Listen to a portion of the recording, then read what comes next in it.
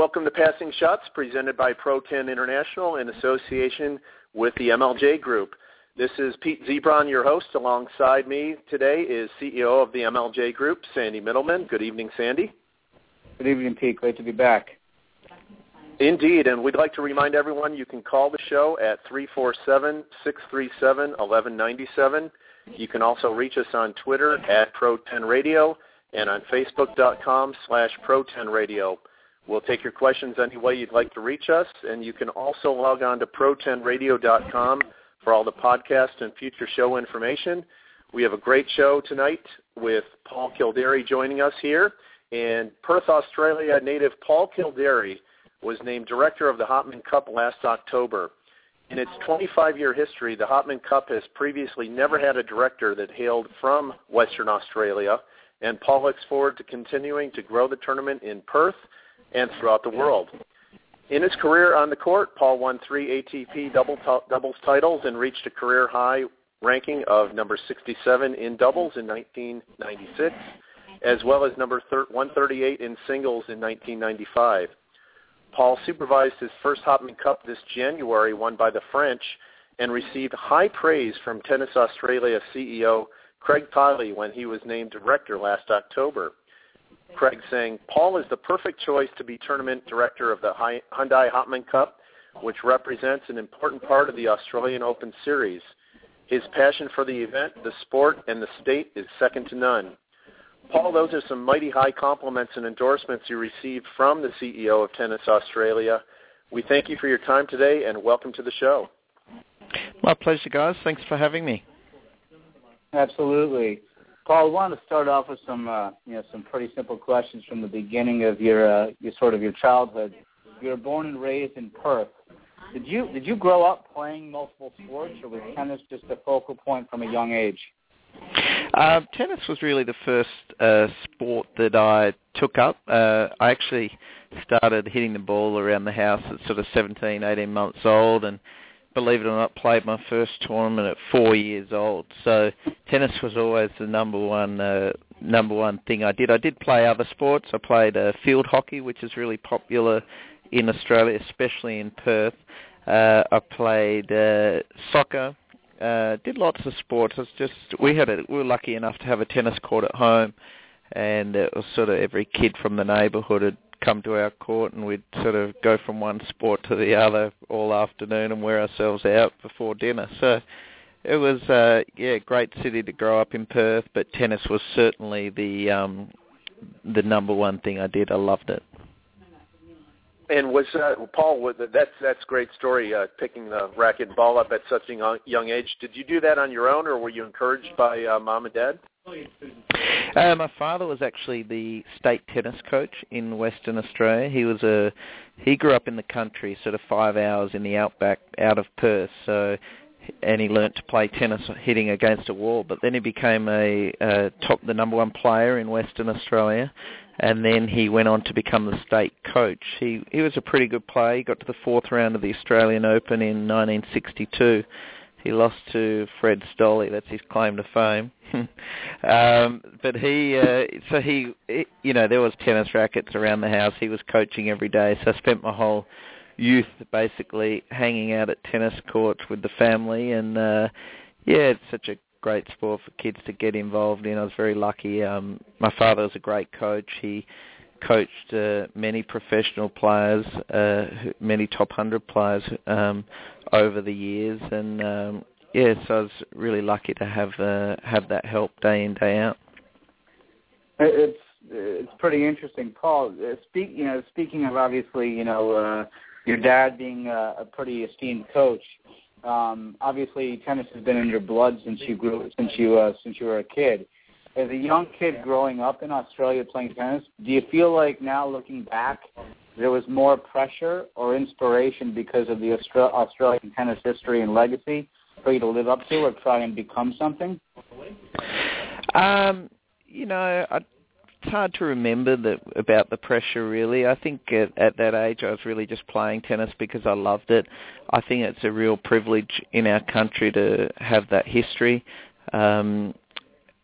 Certainly as a young sort of 13, 14-year-old player when I was just starting to find my way and really deciding that I wanted to be a professional tennis player. It was so amazing to get the opportunity to, whether it was play tennis with Fred Stolle or train with Wally Masur, John Fitzgerald, Pat Cash. We had so many great players, and unfortunately now that a lot of our young players don't have that big group of senior players to look up to, which was for us it was sort of common occurrence. And back in 1995 or so, I was probably ranked about 10 in Australia, but I felt so far from really being at the top because we had so many good players. So it was. I don't think it necessarily. I think it provided more motivation, I would say, than really created more pressure. It was, like I said, tennis is a big sport in Australia. People love it. The Davis Cup it traditionally has been such an important part of our tennis culture. So it was a real privilege.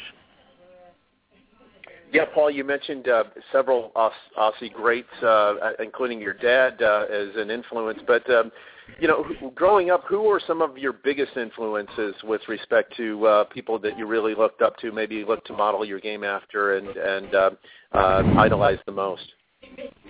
I had probably, I was born in 1973, so growing up watching tennis in the early 80s and those amazing Wimbledon finals, probably Borg and McEnroe were the two that I really looked up to at a young age. Absolutely loved McEnroe, and I used to try to go to sleep early and wake up in the middle of the night and watch those Wimbledon finals. So that's a clear memory of mine. A lot of the Australian players I mentioned earlier, like Tony Roach, had a really big influence on my career, and John Newcombe as well. There are so many great Australian legends that it might have been a coaching clinic along the way or just words of encouragement. Ken Rosewell, I remember him coming along and watching some of my matches. Just little things, but because there were so many former legend Australian players, there were a lot to look up to. Probably a vivid memory I have is when I was about 10 years old, I got to play with Pat Cash, who at the time was probably about 18 years old and really starting to come up at the top of the game. And, getting to hit with Pat, and then he gave me his T-shirt and, just little things like that along the way. There was always encouragement from the Australian players, and I think because my father was so heavily involved in tennis, it opened a lot of doors for me on the way up to have a lot of great coaching opportunities and great experiences with the older generation of Australian players. Yeah, I'm sure it's was a pretty fascinating experience in childhood growing up in sort of that culture. Now as you sit in the positions that you sit and you kind of look back on a playing career, would you say that what's been the difference, like as far as the Australian tennis legacy, as far as how it's impacted you? Has it impacted you more when you were playing, or you think as a person, or maybe even in your professional career after competing, like how you see everything? I think it's probably my evolution in tennis, from being a player. If you had asked me 20 years ago, would I now be running a major event, I probably would have never really thought. As a player, you're so wound up in that moment. I think what growing up as an young Australian tennis player, it gave me a great appreciation for the history of the game. And I know when I finished playing, I started coaching, and I really tried to get that across to many of the young Australian players, just to understand the history. And, when I was 16, I worked with a coach by the name of Ray Ruffles, and Ray was a terrific coach. He coached Mark Woodford and Todd Woodbridge, Jason Stoltenberg, Richard Fromberg, a lot of great players. But he was really terrific at instilling the history and traditions of Australian tennis and making us respect the people who came before us, who really, the Ken Rosewells, or the Rod Lavers of the world, the Roy Emersons, who really played the sport just for the love of the game, and but really helped a lot of the young Australians, or the players around the world. They started the journey, and the players who came after them were able to benefit so much more than they ever were because of the hard work that they put in. So I've probably gone off track from your question a little bit. No, not at all. It's great. It's exactly yeah. stuff. No, it's interesting. No, it's that stuff is important because I think, to be honest with you, it's something that in the States in tennis we kind of struggle with a little bit, but one of the reasons why we were interested in having you on is just because of that, that sort of culture and history and legacy in Australian tennis, and we know it's so big, so it's interesting to hear about it. Yeah, I love it, and I know I work in my office here in Australia.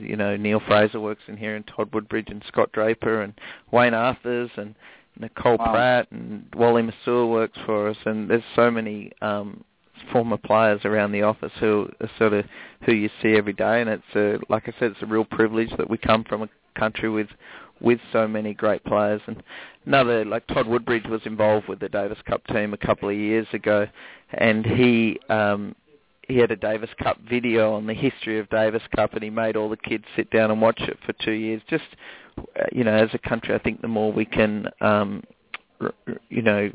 keep reminding kids about the great tradition of our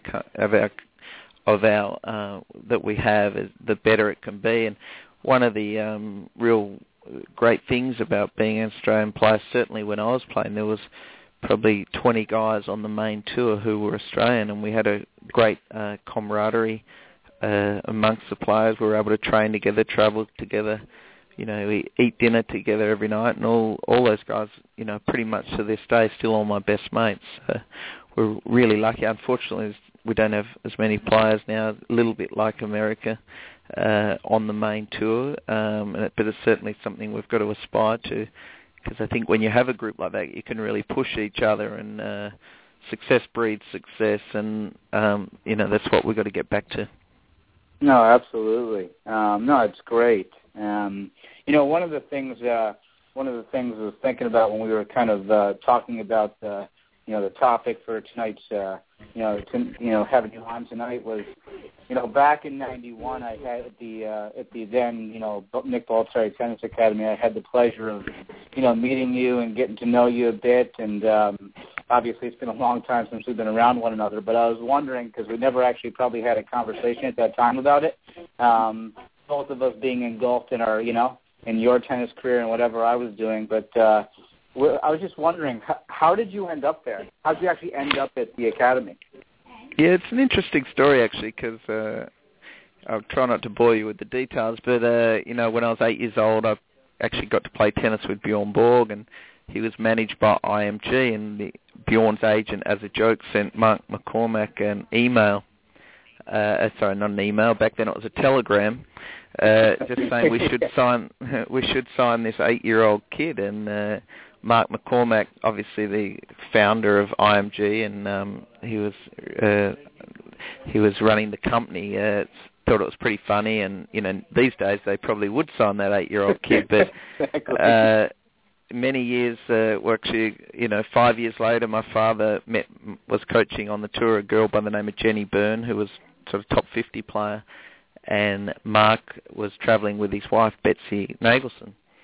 And they caught up, and Mark, being the man with the memory he had, remembered this telegram about this boy from Perth, Western Australia, and my dad said, "Oh, that's my son." So when the America's Cup was on in 1987 in Perth, Mark caught up with us and took us out for dinner, then saw me play tennis, and then said, "Look, I'd love you to come, and Rob, you can work for me, and Paul, you can go to the Nick Bollettieri Tennis Academy." So it was a chance meeting, but one that certainly changed my family's life. And Nick was fantastic to myself and my family, and as was Mark McCormack. And I had a really lucky chain of events. But Nick and Mark were certainly two people that played a huge part in my development, not only in tennis but in life. Wow. And congratulations on being able to get there, Paul. That's a very cool story. And after spending time at the Nick Bollettieri Tennis Academy, you moved to a very successful pro career. You won, as we mentioned at the top, 3 doubles titles, reached a career high of 67 in the world in dubs. What do you feel was your greatest personal achievement as a pro athlete that isn't necessarily in the record books at this time? Good question. It's sort of funny because I guess when you grow up from such a young age like I did, dreaming of becoming a top tennis player, and then you finish your career, and I certainly don't look at my career as a hugely successful career. So it's when I read that question, I don't, hear that question, I don't. Nothing really jumps out at me, which some people might look at my career and think, oh, that's terrific. But I guess I always had quite high expectations of how I'd do. I think, probably I was able to make great friendships out of my tennis career. I had some moderate success, but I did my knee quite badly at the age of 22, which really sort of set me back quite a lot. But yeah, I don't really look back on my career, to be honest, as a huge success. I had some big wins at times, over guys like Rafter and Krajicek and Krickstein, some good players, but I wasn't able to week in, week out really put that consistency together to put a great long career. So it's sort of a bit of a sticking point for me. It is what it is. But it's sort of everyone would love to finish their career, and probably knowing they got the most out of themselves. And for me, I don't really feel that. So, I have a huge passion for tennis, whether that was being a player, coach, and now a sort of tennis promoter. So I feel blessed that I've been able to have such a long career in tennis, but I don't really look back on my tennis career as the highlight of it. Well, thinking about the way what you just said, and kind of how you look back at your career, before asking you another question, I'll actually throw one thing out at you from back in the Bollettieri days when we first met. If there's one thing about what I remember about your game that stood out, was you made things look pretty easy. You were pretty smooth on the court from pretty much everywhere. And I remember a very good one-handed backhand with very good slice and good feel. So am I kind of a little bit on target from what I remember from 23 years ago? Yeah, I think I guess that, like people always told me, as I was number 5 junior in the world, I had a very good junior career. People always said, oh, you're a very talented stroke maker, which probably doesn't necessarily make it easier when you finish your career and you haven't fulfilled your potential. So, sure. All those things you say I heard all my life, which is a long way from, hitting the ball great and having the ability to do many things with a tennis ball doesn't transfer to necessarily great results. So you hear that and you hear that your whole life, which probably actually just frustrates you a little bit more when you're not getting the results that you set out to do. Yeah, sorry about that. I just thought I'd bring No. I don't, like I say, I got no regrets. It's part of life, and you live and learn. And I think some of the, when I stopped playing on the tour, I got into coaching, and I think I actually think I was, a reasonable tennis coach, because I think I learned a lot from my little things that, I did wrong along the way. And I think other than my role of the tournament director of the Hopman Cup, I also managed some players, and I think it helps in that role a lot as well, because I do know how tough it can be on the road for young players, and things you need to be wary of, and things you need to, whether it's investing in yourself, in your game. There's so many parts to, so many things have to go right to make it on the tour.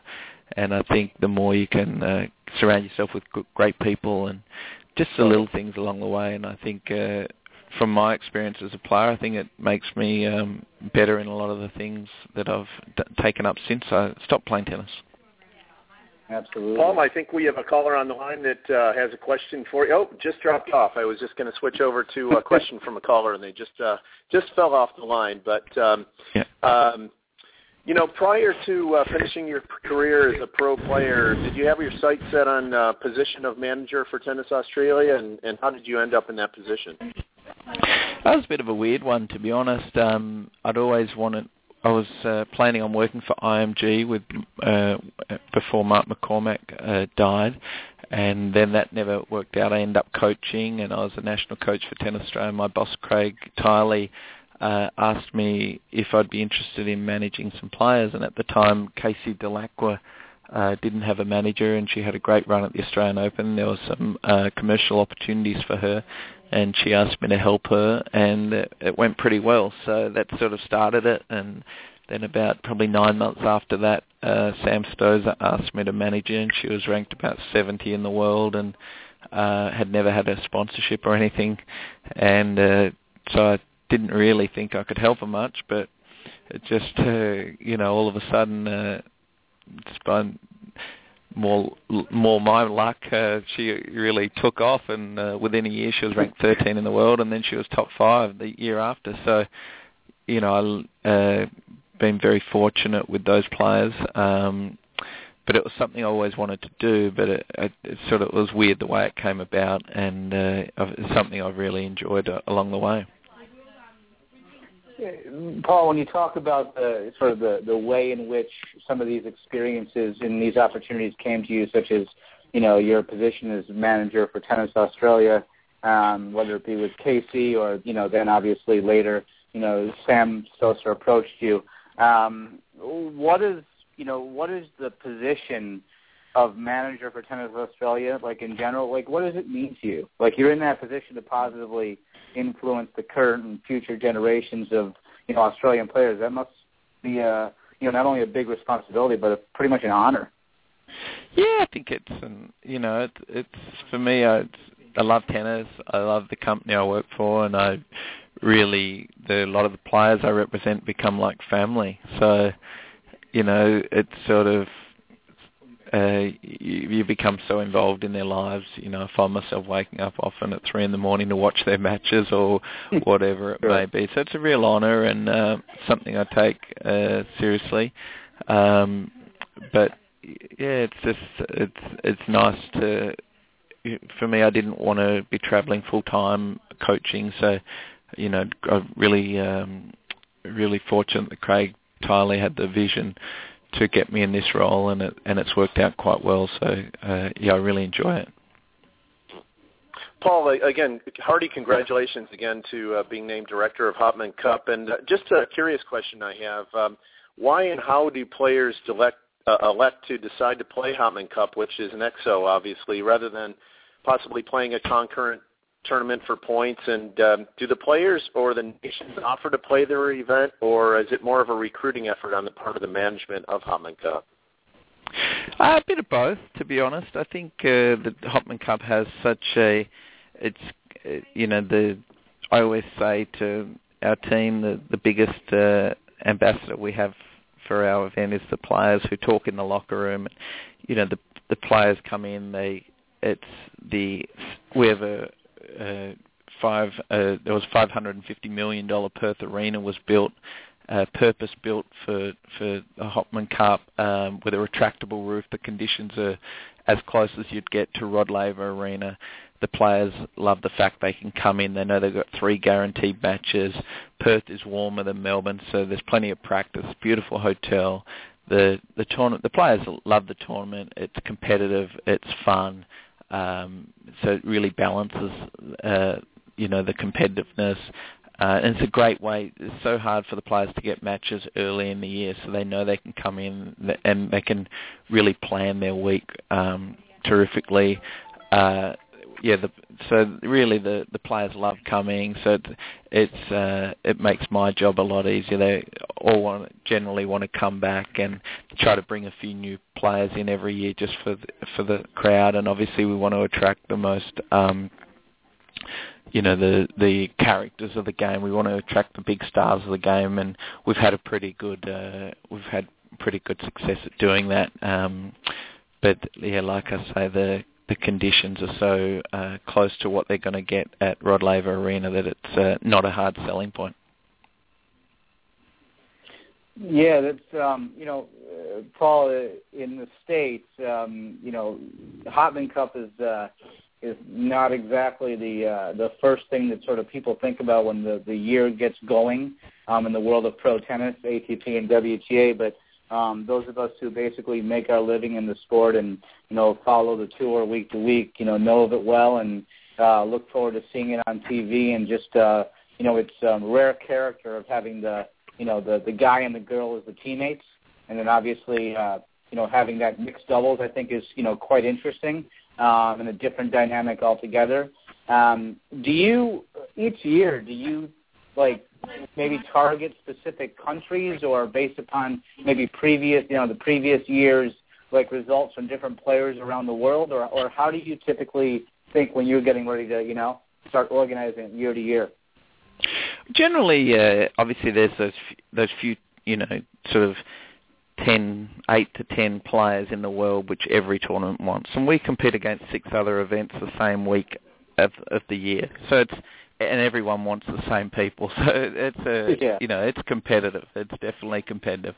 We really try to you got your staple countries like USA, France, Australia. Obviously we have a team every year who we want back every year. You want the best players from those countries. We often look for teams where there's a real 2 strong players from that country. Sometimes there's a lot of countries where there'll be a great female player and no male, and that's probably not always as desirable depending on the personalities though. There's no real formula to it. I guess you see all these players around the world, and I think what do the people of Perth want to see? Who haven't they seen? Right. And bring the characters to Perth, and really players who really want to be there, and they're going to give back to the crowd and really play hard and just make it a great event. And it is a great event. It's a real privilege to be the tournament director of the Hopman Cup, and it's a great challenge to continually get the best players back. This year, we had a few pullouts at the last minute, but the average before those pullouts, the average player ranking was 25.8. We had 9 players in the top 20, so we really do attract very strong fields. And each year, it's just tweaking that a little bit and trying to bring in maybe someone new, or trying to get one of those top players. We sort of it's always a challenge, but it's exciting one, and one that we are certainly up to. Paul, I have a fun question for you. You mentioned the brand new $550 million Perth Arena. This venue was set to host the Rolling Stones last Wednesday. Unfortunately, unfortunate circumstances, the show was postponed. I heard in an interview that you like the Stones.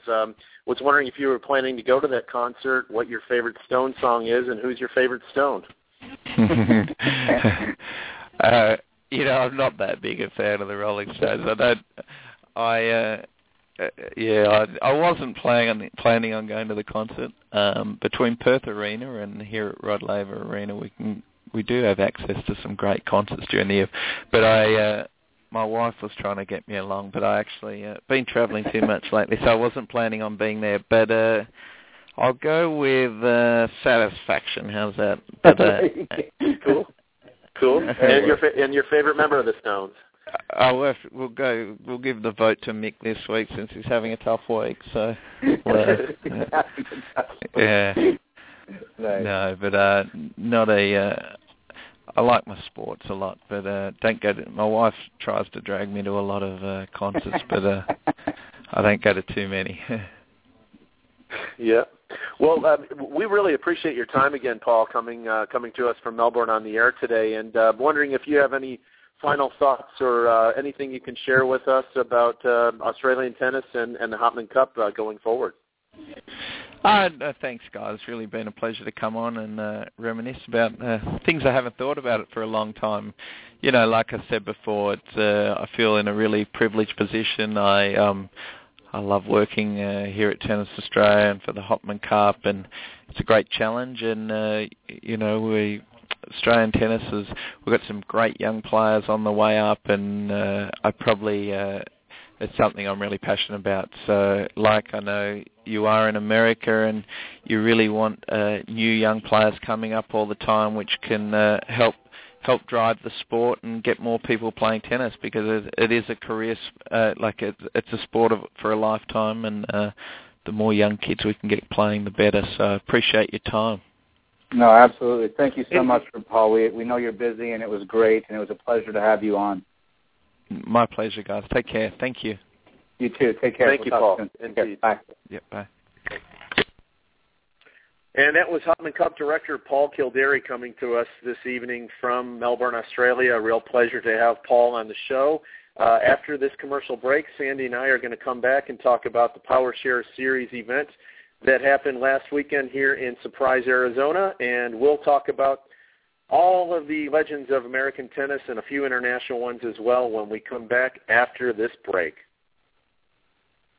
Little Caesars, home of the $5 hot and ready pepperoni pizza, now has a deep, deep dish pizza with 8 crispy caramelized corner slices and even more cheese and pepperoni. So head on down and grab a large for just $8 and tell them Alan Varner sent you. They won't know who that is, but as a voice actor, I'm always trying to get my name out there. Check me out at alandoesvoices.com. That's ALAN doesvoices.com. But first, get the new deep, deep dish pizza. It's hot and ready every day from 4 to 8 p.m. for just $8, only at Little Caesars. Pizza.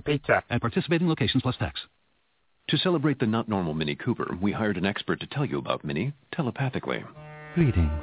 Relax and listen to my mind. The Mini Cooper hardtop comes with 37 mpg and go-kart handling. Wait, that's not telepathy. Listen again. The bigger 4-door Mini Countryman has seating for 5. Okay, you're just whispering. You're still paying me for this. Come see the 37 mpg Mini Cooper hardtop and the bigger Mini Countryman today. Visit miniusa.com/info for MPG details.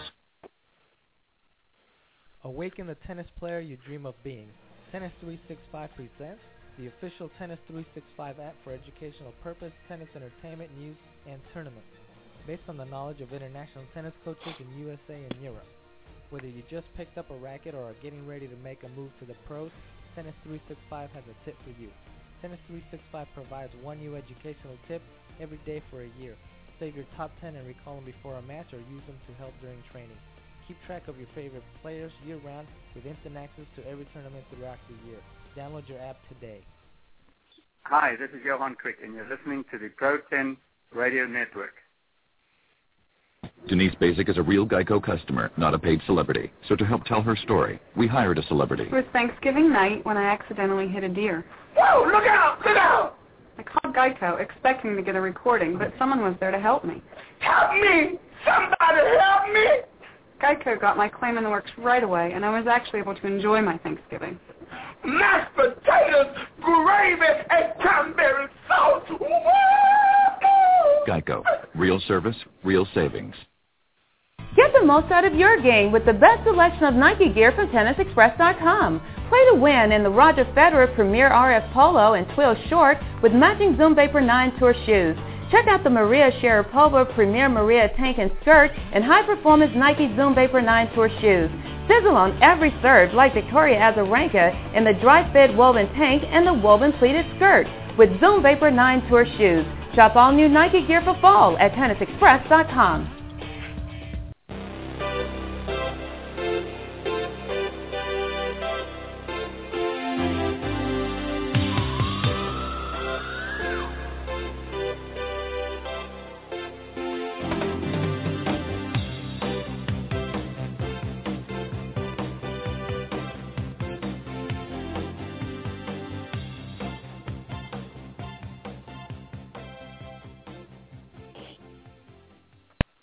And welcome back to Passing Shots, presented by ProTenn International, in association with the MLJ Group. Pete Zebron along with Sandy Middleman, and we have the true pleasure of having Hopman Cup director Paul Kilderry join us in the first segment from Melbourne, Australia, talking a lot about some of the greats of Australian tennis. And Sandy, this last weekend here in Surprise, Arizona, northwest of Phoenix, we had the 12th and final edition of the PowerShare Series. Some legendary players were in attendance. We had Jim Courier, Mark Philippoussis filling in for Pete Sampras, Michael Chang, Todd Martin, Jim Courier, and also the ladies joined us as well, Tracy Austin and Anna Kournikova. Certainly great to see the legends of the game in action here in Surprise. Yeah, Pete. You were at the event, and you were giving me some pretty good feedback while there, texting me back and forth. Actually, being nice enough to share some interesting photos and videos with me as well, which were pretty cool to have. Nice to see good weather, especially when you're in Rochester, New York, right now, when it's not so nice.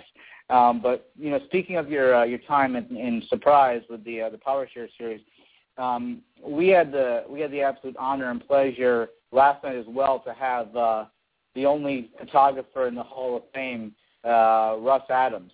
And speaking of the Hall of Fame, Todd Martin is the newly appointed tennis Hall of Fame CEO. What was the experience like being around Todd, and what did Todd have to say?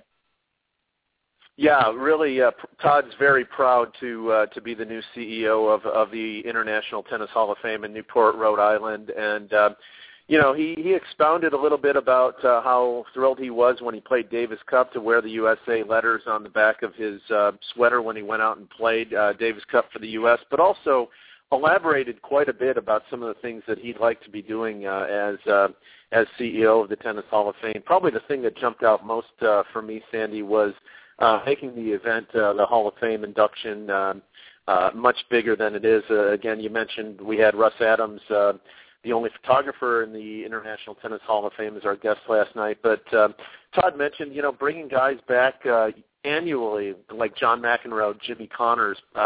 This event, in Todd Martin's opinion, should be much bigger than it is. I know the other sports, baseball, of course, the NFL, it's a big gala event with a lot of the legends coming back to Cooperstown, to Canton, Ohio, and this is what Todd Martin envisions as CEO of the International Tennis Hall of Fame, having the greats of the game who are inducted into the Hall to come back as part of that induction weekend year in and year out. No, it's interesting, and we did. You and I touched on some things briefly off air and on a call about your experience there and what some of these guys were saying. When you talk about Todd, his new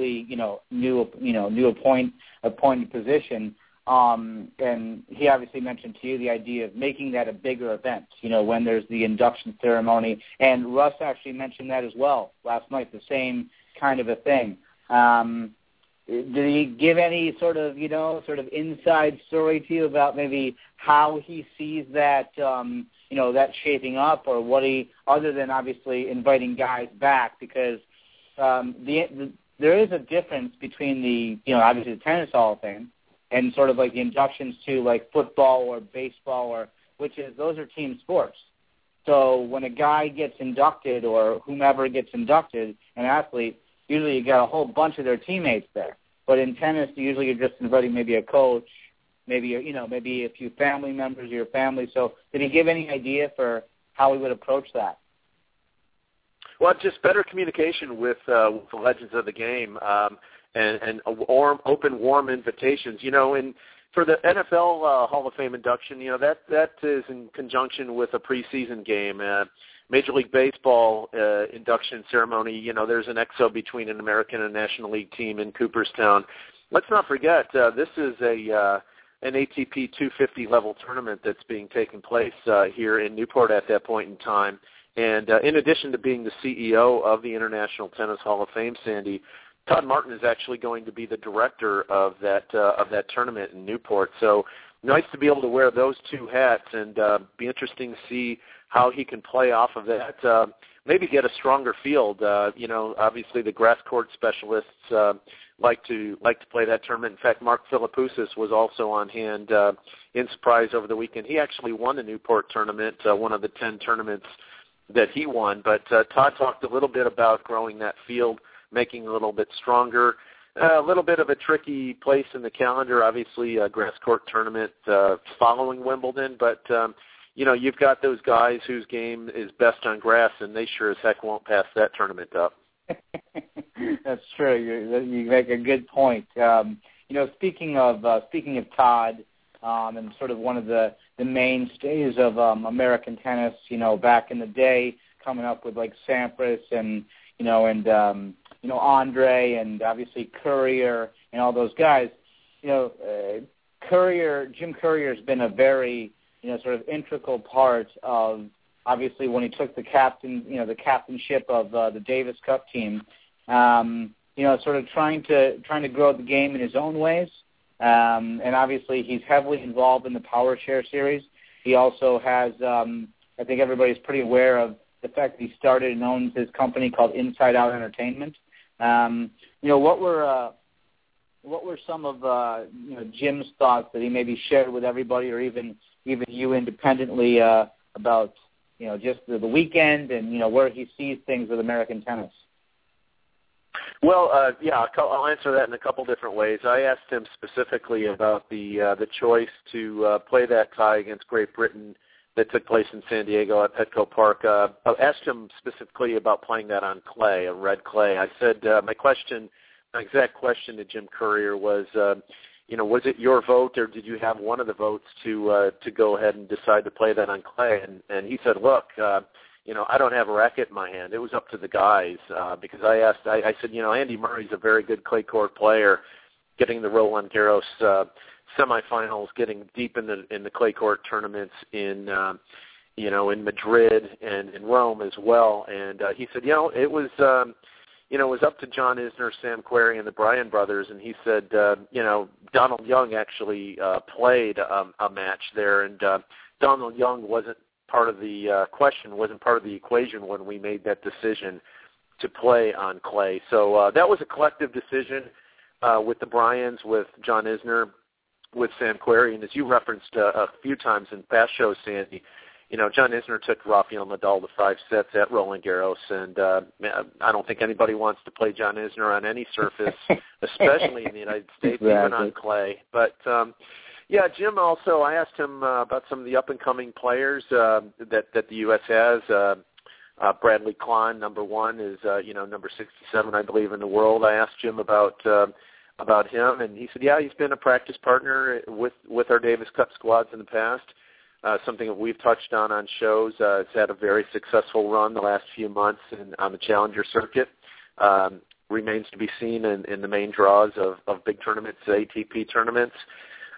Jack Sock, I asked him about Jack, and obviously another big server that we've talked about again, and he said Jack needs to put in a little bit more work, needs to get a little bit more serious about his game, time on court. Interesting words from Jim Courier there on Jack Sock, and also Ryan Harrison, a little bit of a mystery man, can show flashes of brilliance. Looks like he's got all the tools in the toolbox to be a very good competitive player. Scares the daylights out of some of the main guys on the main tour, and then plays a challenger and loses to somebody that even the tennis aficionados are not sure of the name of the guy he lost to on court. So Ryan can bring it against anybody. I saw him play against a fatigued Novak Djokovic, and gave Novak all kinds of fits and scares when they played. Obviously Novak got the win, but Ryan Harrison is one tough customer, and I know that Jim Courier is happy to have him on his squad. You talk about some interesting things regarding, Jack Sock, Captain Courier's view of sort of maybe what the next steps are in those, their independent and individual sort of progressions as young professional players and sort of aspiring to get to the top 10 and be the new generation. And you mentioned that Jim referenced maybe hard work, just, flat out hard work. It's interesting because before we started this segment about Surprise, in the Power Share series, we were fortunate and honored to have Paul Kilderry on, and he was talking about sort of growing up in Australian tennis and maybe, how the younger generation, it's not just about hitting the ball, or their athleticism. It's about sort of being tougher and understanding like the intricacies to becoming a real pro, and what that actually means. So maybe, hopefully, with Jim supporting them and his experience, being the workhorse that he was, which was part of what made him great, hopefully that influence will not only help out the kids, the young guys coming up, but also maybe help out the coaches to help them out as well. Maybe more of a joint effort, a unified direction to get them forward. But yeah, absolutely. Both Todd Martin and Jim Courier referenced Jose Higueras, who obviously has a very integral part in the USTA player development. I asked Todd a question. It's kind of cool in press. I said, Todd, I have a picture of you hoisting a very large trophy. And he said, oh, Queen's Club. I said, no, Barcelona. Todd Martin won a clay court tournament in Barcelona, Spain, and beat some very big names along the way. And I said, what did that win mean to you? And he said, well, it was kind of cool. I was coached by Jose Higueras at the time, and Jose actually was a ball boy at that tournament long ago. So that really meant a lot to Todd to be able to get that win and also win it when Jose was his coach. But Jim Courier also expounded a bit, that we talked on a previous show about an article that appeared in the LA Times where Jose Higueras was scolding, if you will, some of the American youth, both men and women, boys and girls, for not really necessarily having the appropriate work ethic. Jim Courier agreed with Jose Higueras' assessment, and sort of at the end of about a 3-minute discussion, if you will, Jim Courier concluded by saying, "There, I ranted." You could tell he wasn't all too pleased. He was in complete agreement with Higueras' assessment of the extra work that needs to take place both in the U.S. and Australia, for that matter. Absolutely. Pete, when thinking about some of the conversations you and I had about this past weekend, your experience in Surprise and being around all these former legends of the game, you also mentioned that you had the experience of being around both Tracy Austin, who's also known right now for obviously doing an awful lot of commentary, spending time in the booth, and then also a rare appearance with the famous Anna Kournikova. What was your experience like? Obviously, being around both Tracy and obviously Anna, coming from two very different sort of places with their backgrounds in the game. Sure, Anna was outstanding. They were both at the Players Clinic and cordial to the players for the most part. In the match, in the mixed doubles match, it was Jim Courier and Anna Kournikova beating Todd Martin and Tracy Austin in the actual match, but had a chance to do press with Anna after the fact. Very delightful individual, very bright, intelligent, answered a lot of questions in their entirety. I asked her, obviously she had back issues and then later some foot problems, which cut her career short. Asked her if she had any regrets about her career. She said, no, not at all. It was time for me. I couldn't compete the way I wanted to on the court. I don't have any regrets. I enjoyed my time on the circuit. Obviously won a couple of Australian Open doubles titles with Martina Hingis. I think it was 99 and 02. She won those. Her first major, Sandy, was at the U.S. Open. Came through qualifying, got all the way to the fourth round. I think lost to Steffi Graf in that. Actually, Hingis or Graf, I can't recall, but as a qualifier, got all the way there. Obviously, a Wimbledon semifinalist in singles. Very tough player to play, but aside from that, delightful. I don't think Anna Kournikova necessarily gets as much credit and due for her intelligence and brightness with respect to the acumen she has on the tennis court and how she prepared. She had a full career, cut short unfortunately by injuries, but has no regrets and did expound quite a bit, Sandy, on her very positive experience at the Nick Bollettieri Tennis Academy as well. Had some very kind things to say about Nick. Yeah, you had mentioned, Pete, you had mentioned that, she had mentioned some of those things in a conversation with you, and, I had told you, touched on a couple things about some experiences that I had around Anna and some things that people maybe don't necessarily focus on with her. The three things with Anna that sort of stood out all throughout her career that people kept pounding and pounding and pounding in the press was she never won a WTA singles tournament, and everything was like kind of about what she didn't do versus kind of talking about what she did do. And the fact was is that she got to a career high of 8. So at one time she had reached the Mount Everest of tennis, which is the top 10. Like you said, she had won a couple of Grand Slam doubles titles. I mean, she was a phenomenal player from all aspects, all areas of the court. She changed sports marketing, basically led the way for somebody like Maria Sharapova to start taking it to maybe even another level.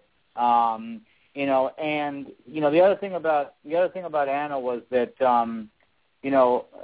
for all the criticism Anna got, I was fortunate enough to be on the court next to her the first day she ever stepped foot on a court at Bollettieri's, and I'll never forget that girl like it was yesterday. Unbelievable, the way she moved, the way she used energy, the sort of passion and intent at such a young age that she expressed on the court. The way she hit the ball was very special, and she was one of the rare players, I believe, in the career of Steffi Graf to beat Graf 3 times in the same year, if I recall that correctly. But she was just phenomenal. I mean, it's a pity that obviously she didn't get that one WTA, that singles title. But Anna was fantastic, and she's doing amazing work now with charities and things of that nature, and really lending her time and support. And like you said, unless you have a conversation with her, you'd never really know that she's this intelligent, well-spoken, and well-thought out, and, concerned about other people, the well-being of other people. So it's great. Yeah, I'm glad you mentioned the charitable work. That was actually my first question in her press conference was the Five and Alive group that she's working with, going back to Russia, going to Afghanistan, helping children who have health issues below the age of 5. So she's a spokesperson for that organization, takes great pride in that work. And, yeah, Sandy, singles player, number 8 in the world, Wimbledon semifinalist, and we've got the Sony tournament going on in Miami right now. Anna Kournikova beat 4 top 10 opponents to get to the final in Miami, and had a 1-set lead in the final against Venus Williams. Did not win that match, but number 11 Venus Williams, 4 top 10 opponents she beat. That's she's accomplished more in her singles career than, a lot of players that maybe won a smaller WTA event. So no shame at all in the fact that she didn't win a singles title. She accomplished quite a bit, certainly on the doubles court with Martina Hingis. And, yeah, probably what most people don't know about her that I had the opportunity to learn. Very bright, very intelligent, very passionate individual, giving complete, full answers. Very solid tennis acumen with Anna Kournikova. No, absolutely. You also mentioned a little bit about Tracy Austin, and I think we can touch on some things when we come back from the quick commercial break. Yep, quick break, and we'll talk about Tracy Austin and Michael Chang as well. The Den Academy is a family affair. My dad, my wife, my brother, myself, we're all a part of it. We all grew up in tennis. We all are passionate about tennis. Being on the court with your son is good. We both have a good time with it. We both say things differently but mean the same thing. Let's see the grip. Don't change it. Oh, I saw it. What makes a great coach is many things, but it ultimately comes down to seeing the game correctly and then being able to communicate that to the player efficiently, right? So just nice and whippy behind that ball. When you finally get through to a player and you get them on the same page as you are, it's a pretty cool feeling. Oh, nice. Getting it. You get giddy. You get excited. It's this competition. This is emotion. It's intensity out there. I mean, you know, that's what passion's all about, right?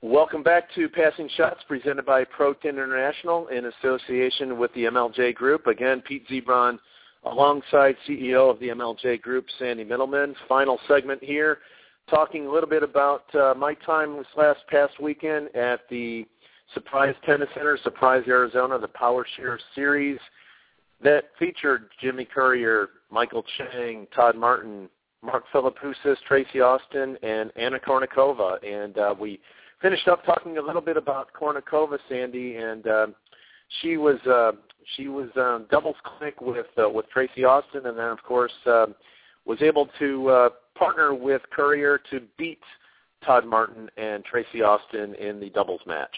Yeah, Pete.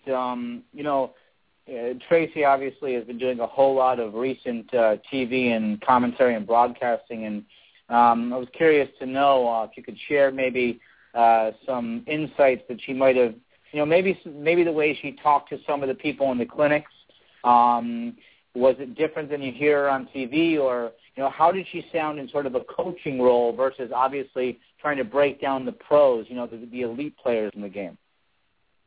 Well, disappointingly, she didn't show up for a press conference, so that was unfortunate. We had some questions for Tracy, and especially with respect to the women's game for the American players, didn't have that opportunity. But you brought up the fact, yes, she was on court in the Players Clinic with Anna Kournikova, and not exactly what I expected, Sandy. Here are some people that on the court. Is a big thrill for them to play with Anna and Tracy, and it seemed a little bit like a drill instructor when she was moving people around, giving some of the instructions. Anna, much more low-key, encouraging the people. Tracy was doing, in my opinion, a little bit more coaching. I'm not sure that's exactly what the people had in mind when they came out to the clinic.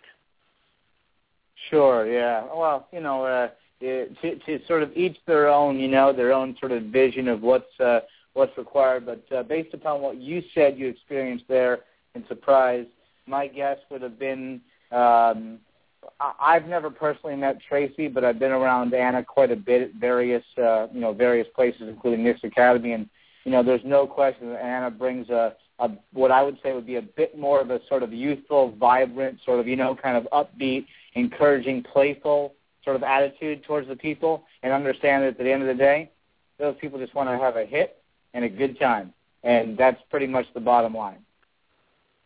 Yeah, that's the mixed doubles event was, in fact, 12 events on the Power Share Series. Surprise is the only event that brings the ladies in, and it's a 2-day event in Surprise as opposed to a 1-day event everywhere else. In fact, I was talking with one of the guys from the Inside Out Entertainment Corporation, and he reminded me of the fact that these used to be 4-day events across the country, and now down to 1. In fact, not only this is the only 2-day event in the country, but also the only outdoor event. Granted, we're blessed with great weather here in the Phoenix area, and some as opposed to Connecticut, Kansas City, Oklahoma City, some of these other venues that are hosting tennis in January and February and whatnot. But one other thing, Sandy, I want to share. Michael Chang actually won the Power Share Series.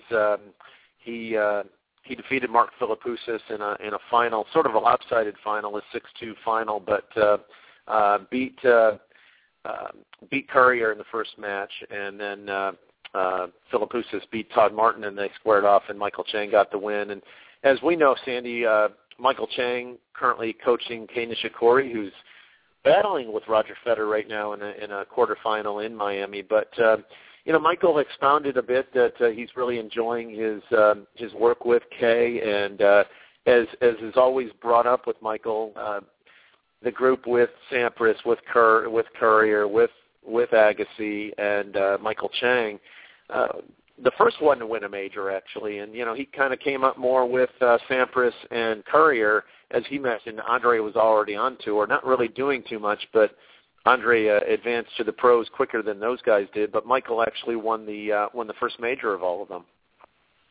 Yeah, Pete, touching on some things regarding Michael, and way back in '89, he won Roland Garros, had wins over Ivan Lendl, which is probably the more famous of his matches, considering he cramped so bad he looked like he could barely even move on the court, and at one time even relinquished the idea that he could no longer actually get up with his legs and serve, so he hit the famous, underspin, sort of backspin, underhand serve, in which Lendl hit a ball, came into net, and Michael basically passed him on the backhand side, made Lendl miss the ball. He went on to beat Ivan, and then obviously moved forward into the, into the semis. I can't recall off the top of my head who he beat in the semis. It might have been potentially Chesnikov. I don't remember. I'll have to look back to dig into the archives, but then obviously pulled off the massive win in the final, beating none other than Stefan Edberg, who's now obviously currently Mr. Federer's coach. So, that's pretty interesting in itself. And one interesting thing that Michael touched on, I think, in a few interviews over the years on the occasional time he's given them, that, nobody really realized at the time was, that was a massive time in things happening in Tiananmen Square. So he sort of felt, at the time during the tournament, there was just so much going on there politically and in the country that he just kind of felt this sort of, I don't know, like maybe inspiration or, extra bit of motivation or whatever it was. But, yeah, it was a fantastic thing he pulled off there at 17 years old. And then also, people talk about Michael winning only one slam. He was in, I think it was 4 more finals. So, he came within one match of becoming number one. Lost to Sampras in the U.S. Open. Within 3 sets of becoming number one. So Michael was a phenomenal player. Well, one major, but, Sandy, these Masters 1000s, as they're now known as, he won, I believe, 8 of those, and he was tough customer in those big tournaments, much like what we have going on in Miami right now. And, he also mentioned, everybody's concerned and gets excited when guys get to the top 10, and, we got Isner at number 10 and nobody till 67 with Query or whatnot, but I'll credit to Michael Chang. He said when people were talking about himself and Agassi and Sampras and Courier, he said, let's not forget David Wheaton got to number 7 or 8 in the world, and just because he came up at the same point in time as all these guys, 7 or 8 in the world is pretty darn good, but just unfortunately for David Wheaton, kind of got lost in the shuffle. I thought that was really cool for Michael Chang to mention that. He also mentioned someone that Paul Kilderry mentioned, Aaron Krickstein, quite another very good American player who had great results. And so Michael gets that, and it's just not the names that he's lumped with, but, other guys that didn't necessarily have quite great success. But, Todd Martin as well is in that group, 2-time, major finalist. So, we had a great group of American players back in the day. No, absolutely. And to give a quick shout-out to one more particular American player that's very rarely ever discussed is Malavia Washington. And Malavia Washington had a memorable win over Todd Martin in the semis of Wimbledon in 5 sets the year that Richard Krajicek won it. And Richard ended up beating Malavia in the final. But Malavia was, he was up there. He was playing with all the big boys, great player, in his own right. And one big tournament that David Wheaton did win in his career, which he was known for, was winning what was then called the Grand Slam Cup. Quite a few extra names to be thrown in there, and sort of the backlogs of great American tennis players alongside the Sampras, Chang, Courier, and those guys in Agassi. So, many, many great players. Yeah, really a thrill to be there over the weekend, Sandy, to see these guys and be able to interact and talk with them. Todd Martin, Hall of Fame, CEO of the Hall of Fame, Jim Courier, Davis Cup captain, Michael Chang coaching Kei Nishikori right now, Mark Philippoussis, a two-time major finalist as well, and he talked. I don't know if most people know this, Sandy, but he had 6 knee surgeries, 3 on each knee, and he talked a little bit about some of his big matches, not only in the finals, but the time where he played Pete Sampras and was up a set and a break at Wimbledon and had to, unfortunately for him, withdraw from that match. But boy, who knows what could have happened in that match? But he had the great Pete Sampras on the other side of the net at Wimbledon. But Mark Philippoussis rocked by injuries. We've seen this from several other players, but it was nice to see the Scud. He had a great time. He got to the finals in surprise. And what are your recollections of Flip? Yeah, I mean, known for the massive serve, the massive forehand. You could just pretty much, hit winners from anywhere on the court. I mean, look, at the end of the day, these players, they work like animals. They work like machines. They work to not only build up and perfect their bodies physically, but also to do their best to try to prevent their bodies from breaking down. So it's sort of a double-edged sword. They're trying to do both at the same time. And to be quite honest with you, I mean, that guy was great. I mean, nobody wanted to play that guy. So, it's just great that he's around the game, I think, which is the important thing. And, yeah, absolutely. So I was going to say, Sandy, yesterday our guest was International Tennis Hall of Fame member Russ Adams, only photographer in the Tennis Hall of Fame. Tonight we had Paul Kilderry, director of the Hopman Cup in Perth, Australia, and we've got some guests coming up, some very intriguing guests coming up. Why don't you talk a little bit about that before we wrap up, Sandy? Yeah, Pete. We've got in a couple weeks coming up. We've got the tribute to Rochester, New York tennis, sort of a kickback to where I grew up, and a couple guys named Jeremy Wertzman and Brad Thyroff will be joining us, and it'll be a pleasure to have both those guys. Very shortly after that, we're going to be having Bobby Blair, who's the publisher and sort of recent author of Hiding Inside the Baseline, that's being sold now, all over the country. And on top of that, we're going to have Robbie Koenig from Tennis Channel. We're going to have Tom Shimada, a very good longtime friend of mine, Japanese Davis Cup player, former player in the Olympics, Olympic athlete, and a longtime player in the tour, inside the top 40 in the world ATP doubles. So yeah, and then there's going to be, there's a multitude of other people that we're in the process of finalizing dates and commitments. So I don't really want to bring those up now, but within the next week or so, we'll be making announcements via all Twitter, Facebook, in all possible social media, and also, as we've talked about, the ProTennRadio.com website to just update people if they're interested in tuning in. But it'll be great. No, that's wonderful. It's been a great last couple nights. Of course, tomorrow Sandy and I will be on talking about what's been going on in Miami at Sony Open Tennis in Key Biscayne, Florida. So tune in tomorrow at 9:30 Eastern, 6:30 Pacific for another issue of Passing Shots. And for Paul Kilderry, Sandy Middleman, and Pete Vidron, we'd like to say good evening, good night, God bless, and we'll see you tomorrow night on the ProTenn Radio Network.